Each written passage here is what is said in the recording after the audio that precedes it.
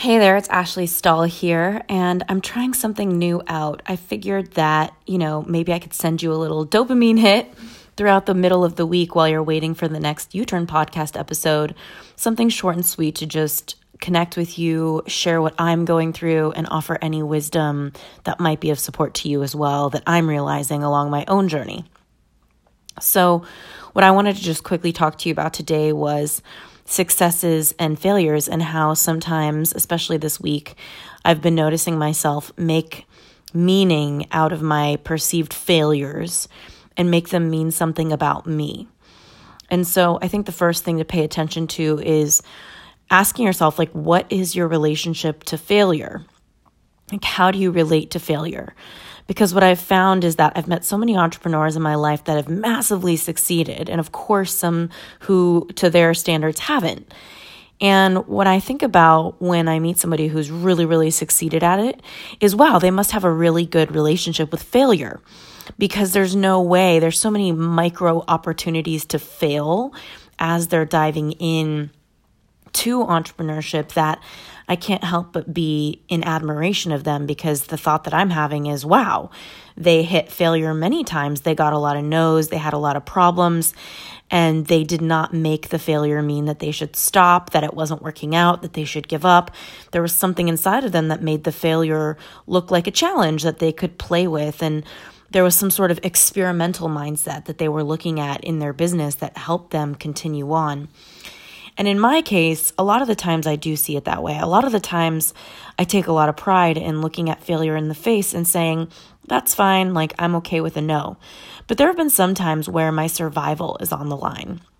I remember starting my coaching business and leaving my corporate job, and some months I would make a really good living, and then other months no clients would come. And what kept me sane was doing the mindset work to pay attention to when I made the absence of clients mean that I wasn't going to get clients anymore. I remember on months where it was slower, I would look at myself and say, oh my God, does this mean it's the end? So I would start to catastrophize, go into anxiety, and tell myself this was the beginning of the end. And what I learned was that clients would always continue to come if I continue to put myself out there. It's just energetic math, right? I don't know. I've never really used that term, but it is. It's like energetic math. It's like you put X amount of energy out and you're going to get Y amount of energy response. It's almost like job hunting. It's like if you knock on a lot of doors, so to speak, you can only knock on so many until you eventually are going to get an answer. That's like how it is with putting your resume out there, right? That's something that I talk to my students in the Job Offer Academy course about a lot. It's a numbers game.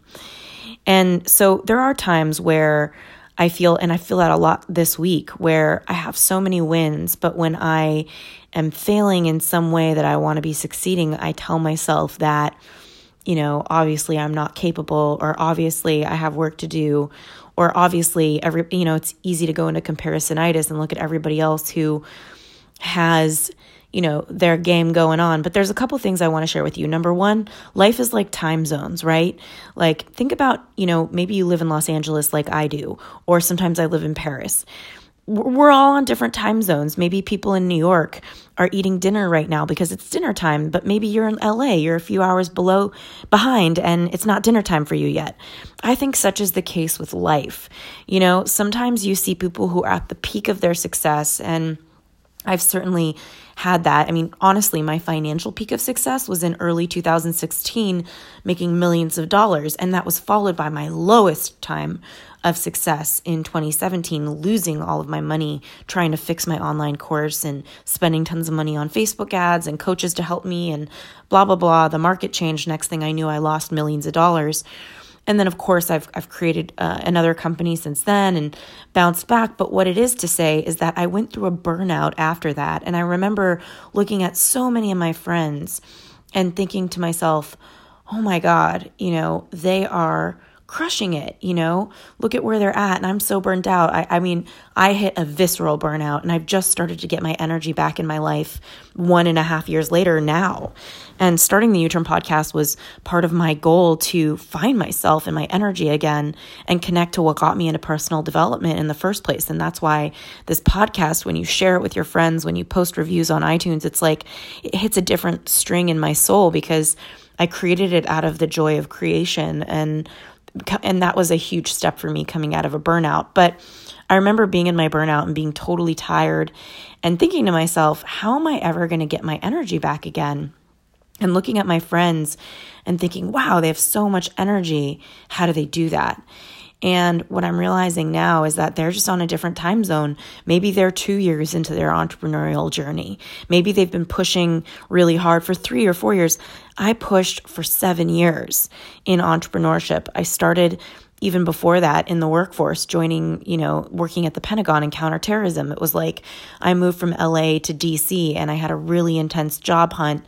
And that was what created my online course, the Job Offer Academy, the methodology I learned through that life experience. But I put so much of myself into it, and then starting a business and leaving the corporate world, and then losing all my money, and then starting another business and thriving again, but not having a lot of energy to make it go the way I want it to go. There have been so many times where I look around, and with comparisonitis, it's like, oh, wow, look, they're crushing it. But I forget that they might be on a different time zone, and maybe they'll hit a burnout, and I hope they don't. But if they do, that's just what time zone they're in. And what I'm finding is that the more I'm able to look at my time zone and realize that this is my own journey, I'm just where I'm at right now, and pay attention to the meaning I'm making of myself when I'm on a downside and a downturn is everything. So, just a question for you is like, what do you tell yourself about yourself when you're not doing the results you want to do in the world, or you're not creating the things you want to create, or you're on low energy, your tank is low? Maybe, we're all like cars driving around. Sometimes your gas tank is low. And what I'm finding is that my success, my joy is directly tied to how I'm able to manage the stories I tell myself and my nervous system when I'm not doing as well, or when I'm not making the money I want, or when I'm not getting the amount of downloads on the U-Turn podcast, or, there was a period in putting my book proposal out there. There was like a 3-week creepy period where it was crickets. And I remember calling Amanda Bucci and Sarah Stewart and Alyssa Nobriga and all my closest friends, Nicole Naupavar, being like, holy shit, guys, like, what if nobody buys my book? Like, I've been telling myself, I've been invested in this book proposal. I had editing. I paid for editors to look at it and help me. And, what if nobody buys this book? What if I just paid all this money for nobody to like what I have to say? And even though I do so much personal development on myself, even though I'm usually in a very strong mindset, sometimes it creeps in, and that was a time that it did. Next thing I knew, an incredible book deal. And then all of a sudden, 3 publishing houses. I had Penguin and Hachette and all sorts of different publishing houses bidding on my book. And the next thing I went from was nothing to a bidding war, which totally blew my mind. And what it just reinforced for me is that, yes, sometimes I'm going to win, whatever that means for me, right? But on the times that I'm losing, how am I talking to myself? Because here's the deal. Your ego it has a story, right? All the time. So the story I had since I was a little girl was I'm not capable. And I think that came from watching my dad lose his money, as I've talked about a lot of times, is, oh my God, he peaked really young. I peaked really young. Like, I have this story, like maybe I've just peaked and that's the end, right? And that's my work. I've been working on that story. But what I found is that if I have a belief that I'm incapable, and that's a default setting, that's where I go when things aren't going well, my ego is going to shop to prove that belief. Meaning, my ego is going to look around the world for proof that that is true. And in the same way that any situation, it's kind of like a file cabinet. You could pull out 1,000 different things. You could say 1,000 different ways to relate to something, but your ego, when it believes something, is going to look for those little files that proves what it thinks. So if I believe I'm incapable, I'm going to look for all of the pieces of evidence that I can find to prove that I'm incapable. But if I want to believe that I am capable, all I need to do is look for a new story. So right now I want to challenge you. Where are you telling yourself you're a failure, you're not thriving, or what story are you telling yourself about yourself that's not really serving you? It doesn't feel good anymore. And then I would love for you to find evidence of the opposite. So maybe the story you have is, I don't know, like, I'm not successful. And you could go, your ego could shop and go find a bunch of different stories in its file cabinet that can prove it. I'm not successful because I didn't get a raise at work this year. I'm not successful because blah, blah, blah, blah. You could come up with all the reasons, but you could also come up with opposite evidence. I'm successful because, and I want to encourage you to flip the switch and flip the script and really challenge yourself to build that relationship, to love yourself and challenge your ego, because if you don't challenge it, it's going to be on default setting. And that's why I created the U-Turn podcast. So anyway, I hope this was helpful for you. I'm sending you a lot of love. This is really coming up for me this week. I think having just gotten my book deal and signing with Hay House and actually getting paid to write a book that it's in my soul. Like, honestly, I think U-Turn podcast and this book are the most soul-centered things I've ever created and that so far.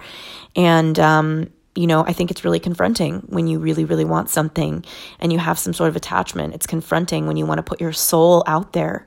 But I think fear is friendly, and even just making this voice note to you is an edge for me. So I hope you love this little dopamine hit this week. As always, if you want to connect, hit me up on Instagram. I love hearing from you on the gram at Ashley Stahl. Let me know what you thought of this little dopamine hit. I'm thinking about doing these every single week. And with that said, I'm signing off. I hope you have a beautiful, beautiful week.